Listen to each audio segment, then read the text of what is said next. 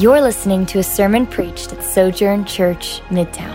At the very beginning of the Bible, we see God's good vision for the world, creation in harmony with humanity, and humanity in harmony with God.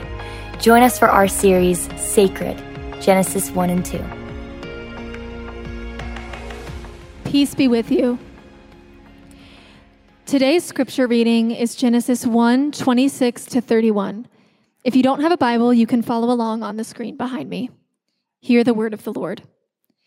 Then God said, "Let us make man in our image, according to our likeness.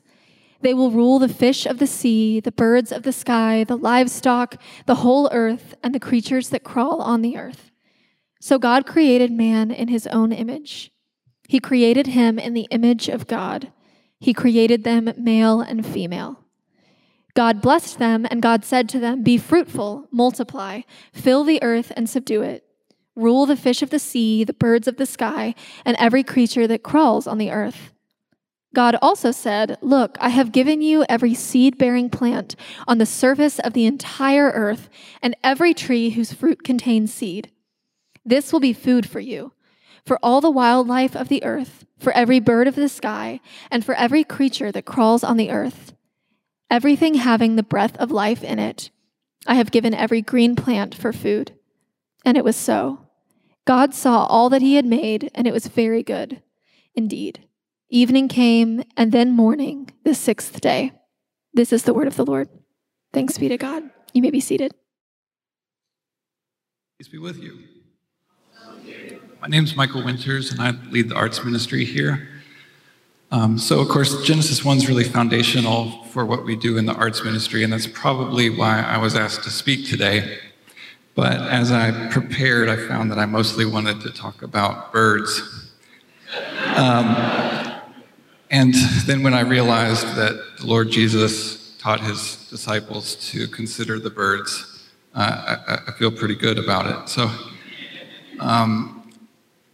and I'll first share some bird news with you. Earlier this week, U.S. officials moved 11 bird species and 2 fish species from the endangered list to the extinct list. And this includes the ivory-billed woodpecker, which we have a picture of, which at one time was the most populous woodpecker in North America, but it hasn't been seen since 1944. In Genesis 1:28, God blesses the first man and woman and tells them to be fruitful and multiply, to fill the earth and subdue it, to rule over the fish of the sea and the birds of the air. And this is called the cultural mandate. But before these verses are primarily about creating culture, as we think of culture, and certainly before they are about making art, they're really about how we relate to God's creation, how we relate to birds and fish. This is humanity's first job. And another way to say first is to say primary. This call to be fruitful and multiply and rule was never revoked throughout the Bible, though along with everything else, it changed after sin entered the world. Pastor Jamal will come up in a few minutes and preach more broadly about what these verses might mean for us after the fall and living towards a new creation. But I think this is still humanity's first and primary call to responsibly live in God's creation. So it's appropriate to ask, I think, how are we doing with this responsibility God has given us? And so to do that, I want to show you one graph and one photograph that might give us a start at answering that question, or at least stir up some problems that Jamal's sermon can resolve. So both the graph and the photograph suggest that humans are in fact ruling, though maybe not in the way that God intended. It's also good to remember that we really live in an unprecedented time. For example, during most of our lifetimes, humanity, the global population, went from being primarily rural to primarily urban. And this has never been the case before. And kind of in a similar way, this graph shows kind of how we live in an unprecedented time. These colorful lines there are showing like human-made materials, so it's mostly concrete and stuff we build roads out of. And then that black horizontal line represents all biomass, meaning the weight of all living things, including trees and plants and all this. So you can see that right about now, 2020, roughly in this decade or something, of course these are big estimates, but it's thought that human-made materials now outweigh all living things. Isn't that crazy? So indeed, it could be said that we are filling the earth and subduing it vastly faster than any time before. So that gives a very wide-angle view of how we're filling the earth. And now I want to zoom way in and think about a small cluster of islands way out in the middle of the Pacific Ocean. It's a real place. It's called Midway. And it's about midway between California and Japan. During World War II, it saw some action as a refueling station for U.S. planes crossing the Pacific, but now Midway has sort of been taken over by albatrosses. And something really disturbing is happening to some of these baby albatrosses that are there. So I'm going to show you this picture. It's really quite upsetting, so I almost want to apologize for showing it to you. But I think it's important as we consider our call to rule over the fish of the sea and birds of the air. So there's the image. It wasn't arranged in any way, but found as is and photographed. It's made by a photographer named Chris Jordan, and he has many other examples of the same phenomenon on his website. And he also made a documentary film called Albatross. I'd like to read you what he said about this photography project.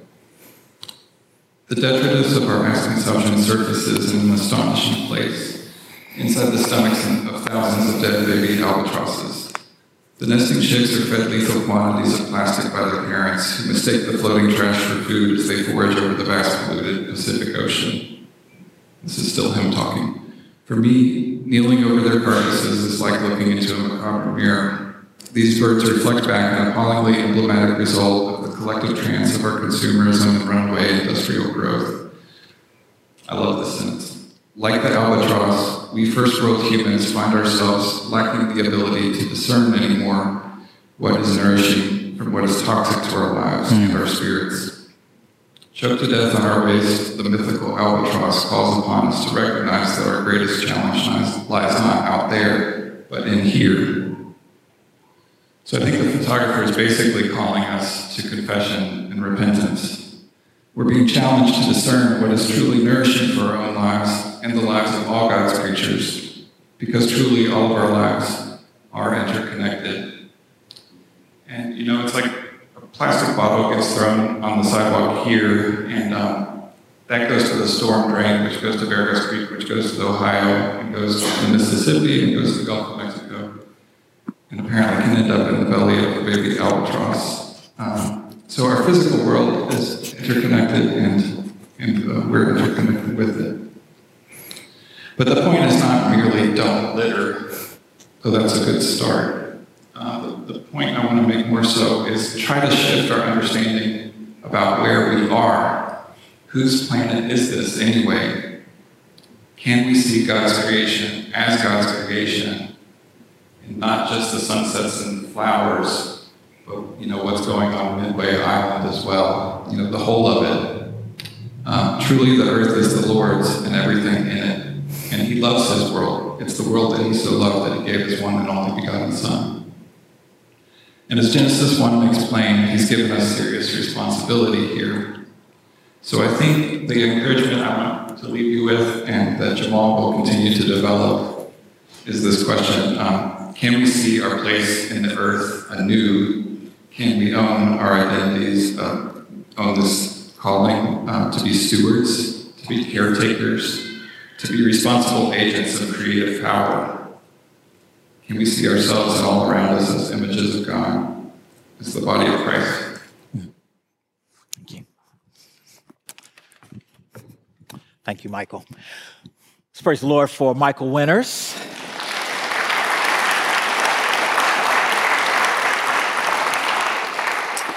What a thoughtful reflection. I'm going to pray, and then we're just going to dive into today's text with what Michael just set up for us very well, and talk about a little more about this cultural mandate.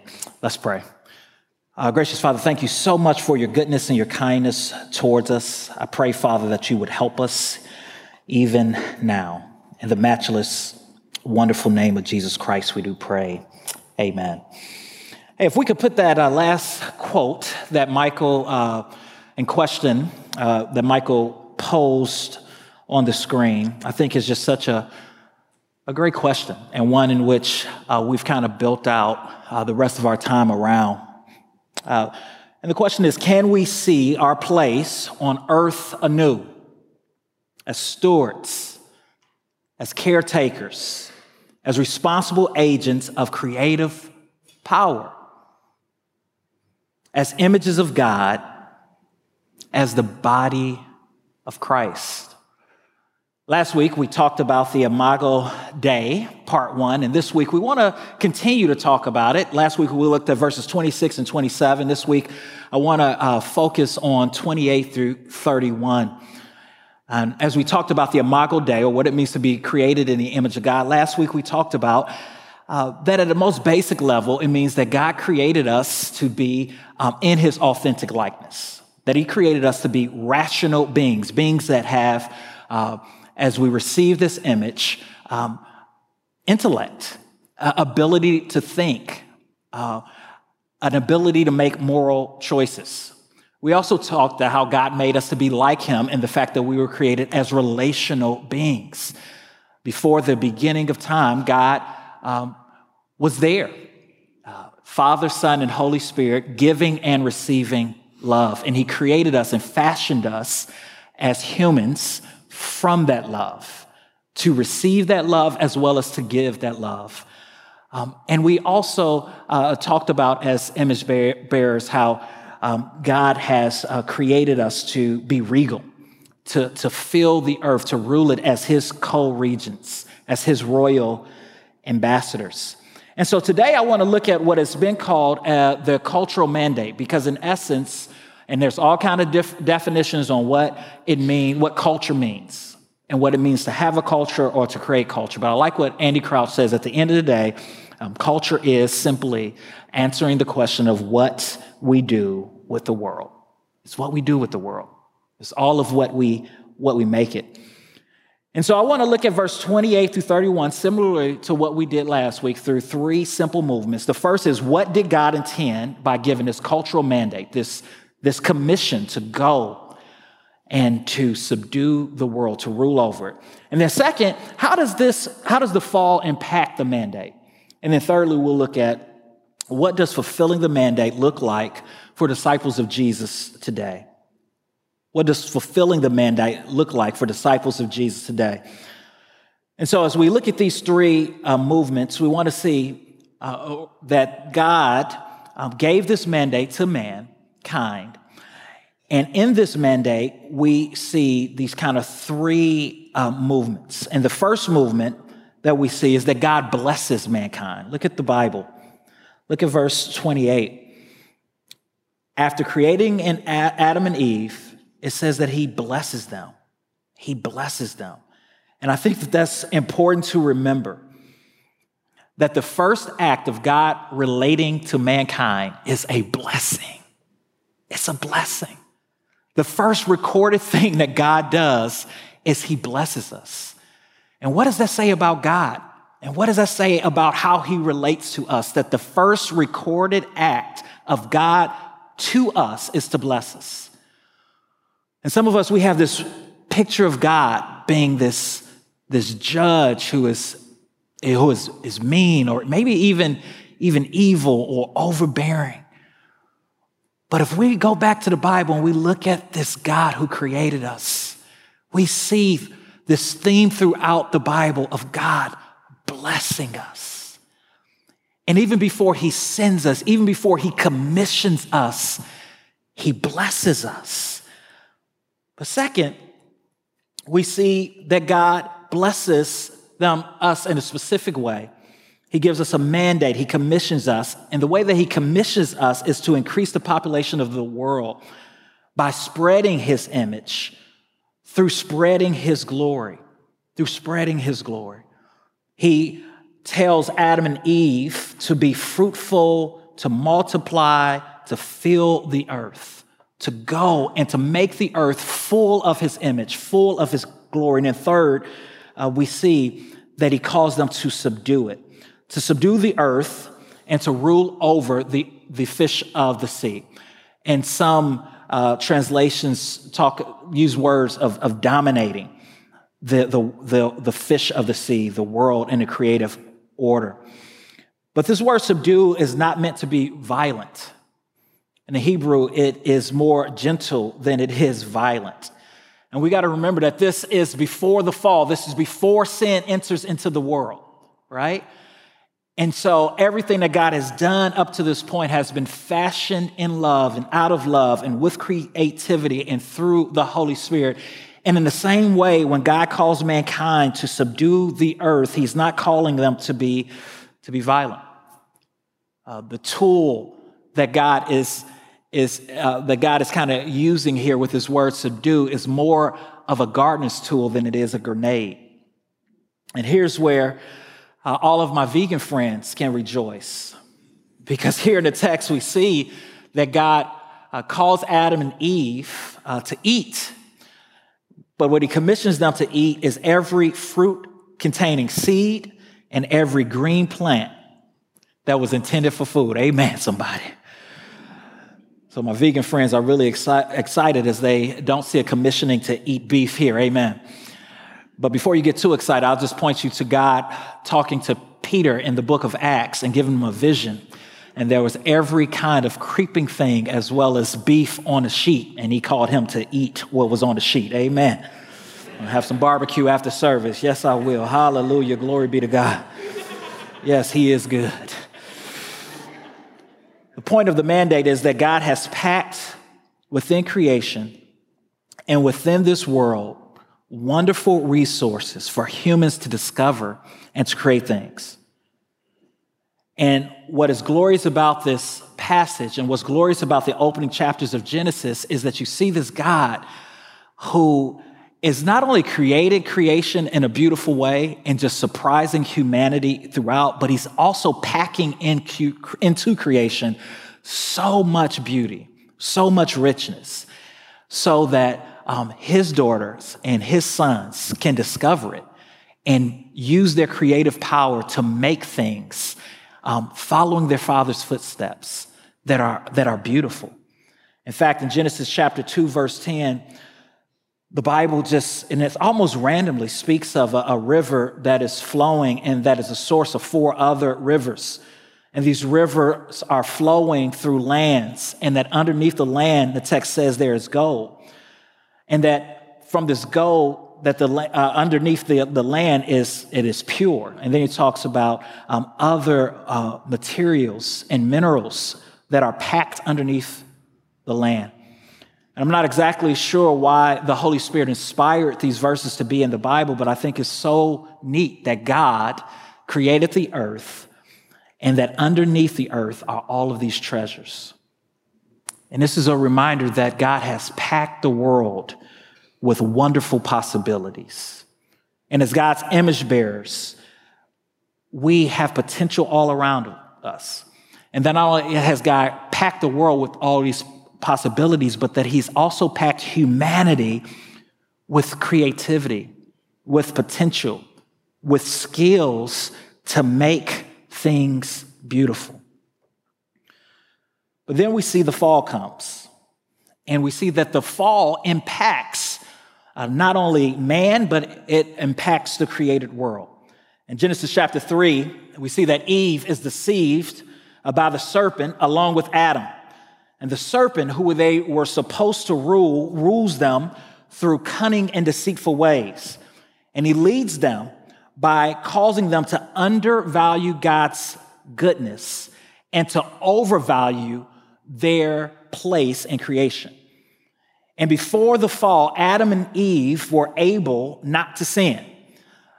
They were able not to sin, meaning that God created them and surrounded them with his glory and with his beauty in such a magnificent way, in his presence in such a magnificent way that they were able not to sin.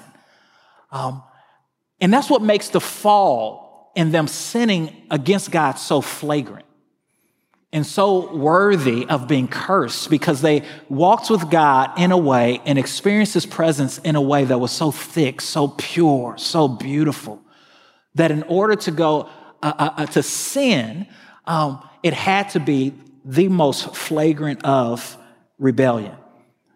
It had to be intentional in such a stark way. And we see as a result of the fall what happens. A universal, a comprehensive curse occurs, and labor becomes painful according to Genesis chapter 3, verse 17 through 18. But we also see that even though man becomes refracted, bent inwardly because of their sin, that God does not retract his love from them. We see that God makes the first sacrifice in the Bible, and he covers them with animal skins.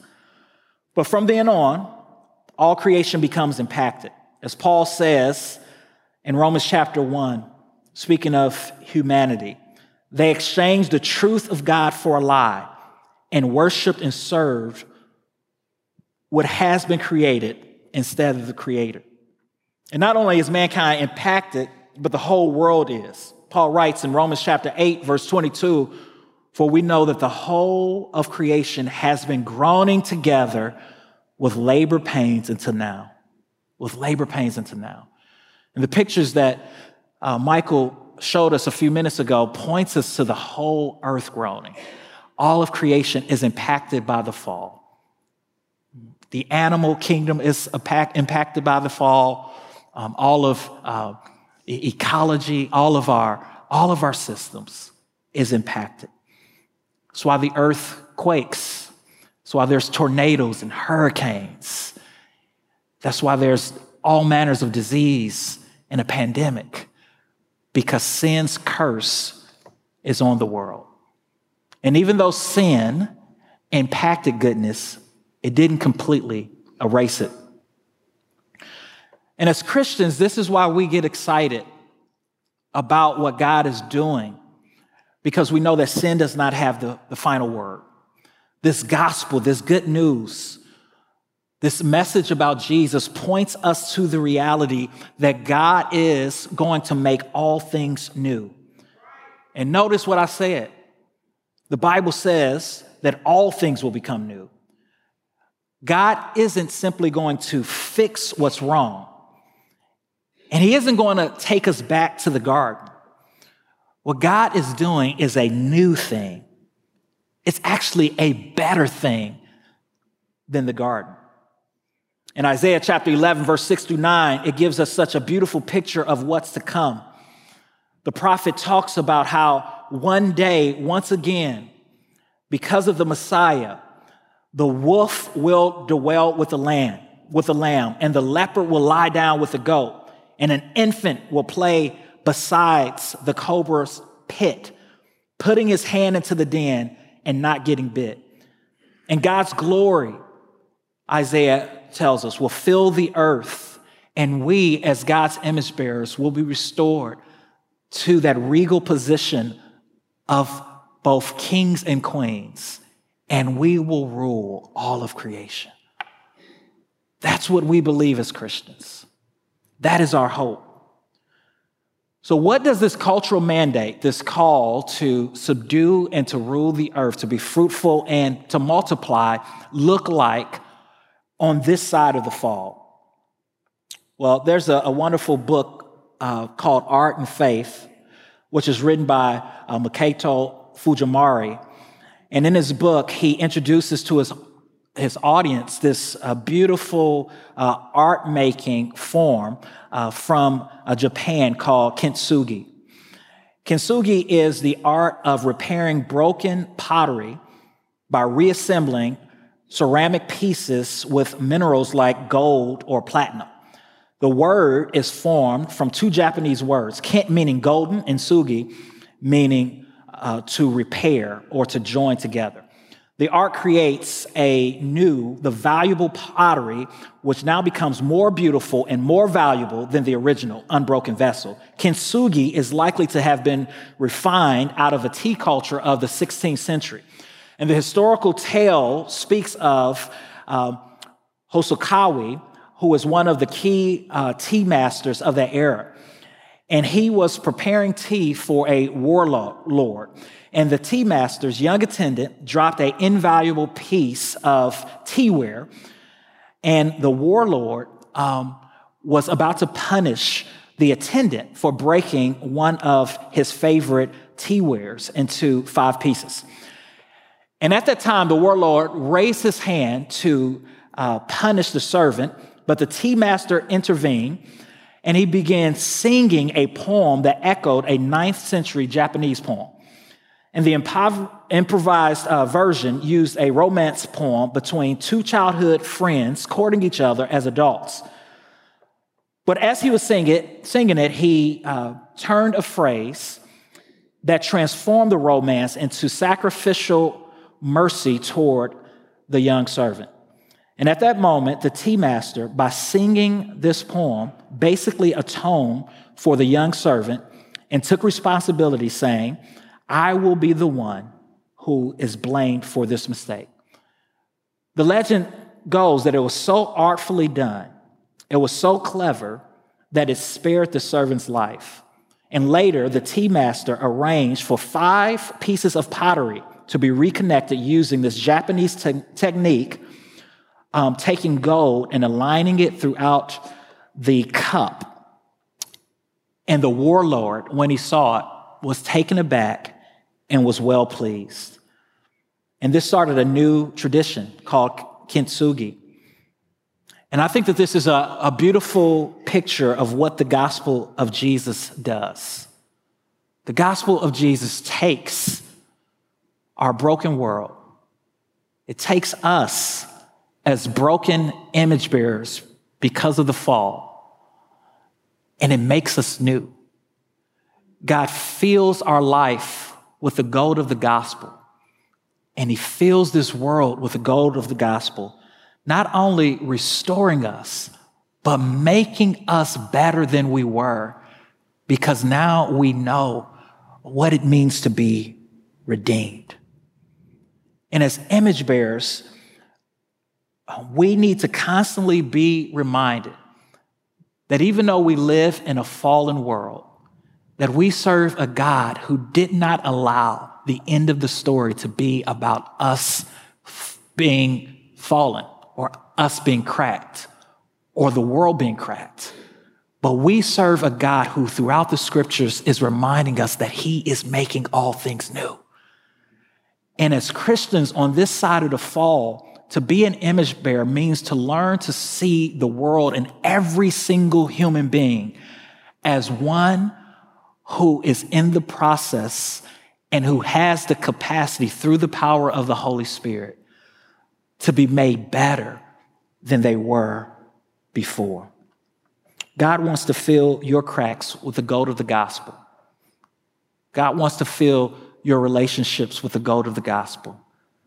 God wants to fill your marriage with the gold of the gospel. God wants to fill how you see your body with the gold of the gospel. God wants you to see how you see your work with the gold of the gospel. We need a kintsugi theology, a theology that looks for opportunities in our world to transform brokenness into beauty. Now, I want you to notice how the first image bearers were called to subdue the earth. But the things that they're called to subdue are really ordinary things. They're not extraordinary things. Adam and Eve was given the commission to subdue livestock, which is in abundance, trees, and the earth. In the same way as Christians on this side of the fall, when we talk about this cultural mandate, we want to understand that God is calling us to be faithful and to subdue, to rule the ordinary things of life, to pay attention to the ordinary rhythms of our life, to care deeply about the things that we most often want to just overlook and look past. In her short but powerful book, Julie Candelas soulfully reflects on the Genesis account, and she writes this: in the Genesis account, God is pictured as a temple builder who is constructing his house. There's a parallel between 6 days of creation and the building of a temple. But here's a twist. What is God's temple? Where is his majesty, his presence, his sacred dwelling? His temple is the earth. This earth now takes on a supreme significance as the place to worship God. Ordinary life on earth is temple life, worshipful. Everywhere is a place of communion with God. The limited, finite creature who was put in this garden is gently placed there to work and to keep it. Everywhere is a place of communion with God. I love it. I love it. Brother Lawrence, in his wonderful book, The Practice of the Presence of God, writes this: we ought not to be weary of doing little things for the love of God, who regards not the greatness of the work, but the love with which it is performed.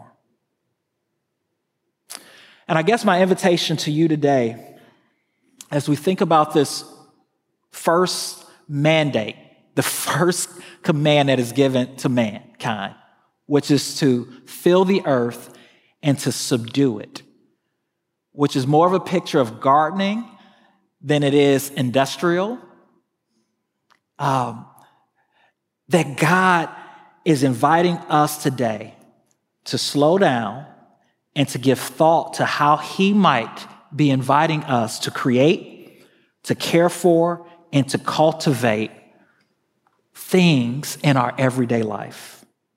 I believe that God is inviting us to subdue the ordinary things of life in such a way that it gives him glory. The little things. And I believe that God is inviting us as a body to take a step in that direction, in the direction of creating, in a direction of caring, in a direction of cultivating, and not necessarily a leap. In 1 Corinthians chapter 10, verse 31, the Apostle Paul has a small verse, which I think we often overlook as trivial, but I think it is so powerful. And I think if we are going to be gritty disciple makers who fill up our city, that this is the key. It is cultivating the small things in our life with thoughtfulness, carefulness, and love. I think that our world is so industrial, so focused on efficiency, and sometimes just getting stuff up rather than the quality of getting it up, that when we slow down to actually care about what is in front of us and to take time to fashion it and to cultivate it as an act of worship to God, that people will be moved and notice. And I think that's why we all felt what Michael Winters did today. Michael came in the strength of the Holy Spirit, and he does not like public speaking. Okay, I really had to work hard on getting him to do that. And every time he speaks, I'm moved because you can tell that he gives whatever he does is less is more. And he spends time cultivating and fashioning and creating. And he offers it as a gift to the Lord. And I think that's what God is inviting us to. In our everyday life, to tend to whatever we're called to do, knowing that God is present and that whatever he has put in front of us, he can be glorified for when we do it out of a place of love. So what is God inviting you to cultivate, to care about, to take care of? What task? Paul says in 1 Corinthians 10:31, whatever you eat or drink, you do it for the glory of God. You do it to make God known or seen. You do it as image bearers, knowing that he created you in his likeness.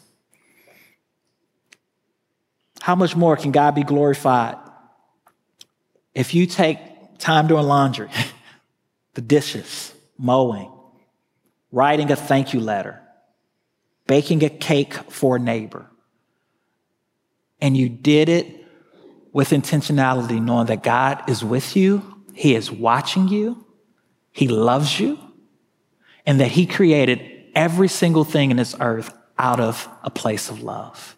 How could that transform the way you serve your friends, your family, your neighbor, your boss? Theologian Hannah Anderson estimated that she would have created 50,000 meals for her family throughout her lifetime. And she points out that this is not an insignificant thing, that God uses her making meals for her family to nourish her family, and as an act of love to feed her family. And in the same way, when we pause and we think about this peanut butter and jelly sandwich that I'm making for my twins or for my kids, that God has provided for us and that I get to provide for them, that small act of love can transform the way that I see God and the way that I see the world.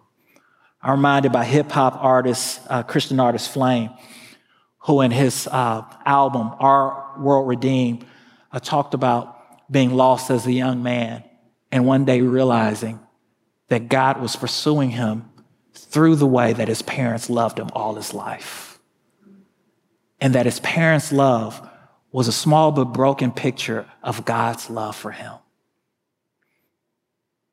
Slowing down to create and cultivate and care, it emulates our Father. It emulates the Spirit. It emulates the Son.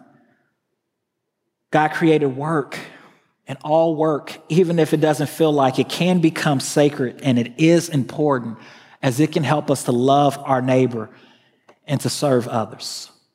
So my call today is simply to slow down enough to create, to cultivate, and to care. When you slow down to create, to cultivate, and to care, it gives you space to contemplate God's goodness. It gives you space to be thoughtful as you seek to serve someone else. It gives you space to enjoy the little things in life. Slowing down enough to create, cultivate, and to care can give you the space to appreciate God's laws of seed time and harvest. Slowing down enough to cultivate, to create, and to care could help you to become a more healthy human being. It can help you to appreciate the albatrosses. It can help you to appreciate all the wonderful things that fly, that creep, or that crawl, even the ones that you're afraid of.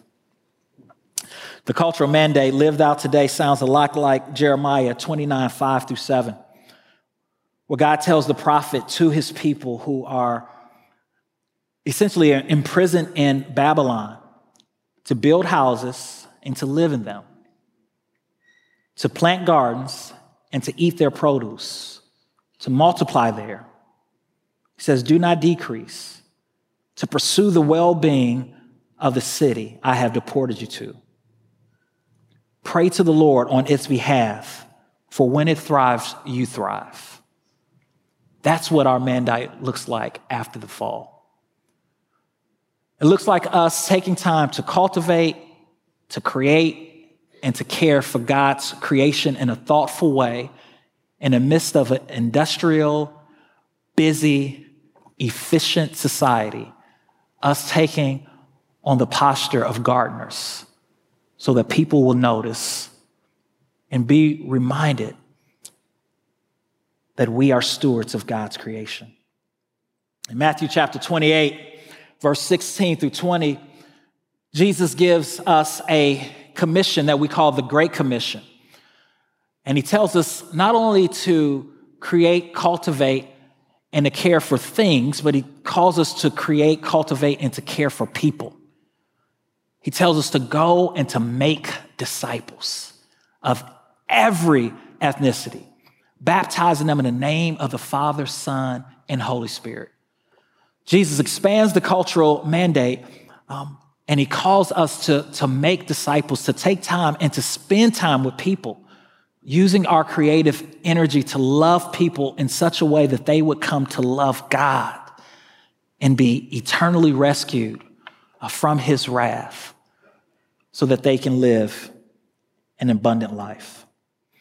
I don't think that it's by mistake in the Gospel of Luke that after the resurrection of Jesus, that out of all the things that Jesus and all the occupations that he could have appeared as, that Jesus appears as a gardener.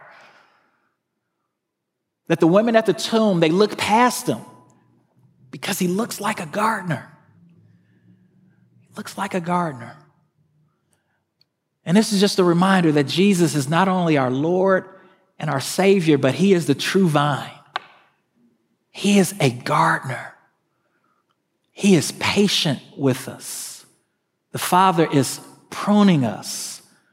And the only way that we bear fruit is by abiding in him, remembering that he has saved us from the fall and that he is preparing for us a place that is more beautiful than the world we now live in and more beautiful than the garden that we first received. God is not fixing our world. God is creating a new one, and we get to partake in it. Glory be to his name. Let's pray. Hi, I'm Jamal Williams, lead pastor of Sojourn Midtown. Thanks for listening. At Midtown, we value gospel-centeredness, biblical faithfulness, transformative relationships, diverse fellowship, creativity in the arts, and relentless mission. For more sermons, info about our church, visit sojournchurch.com/Midtown.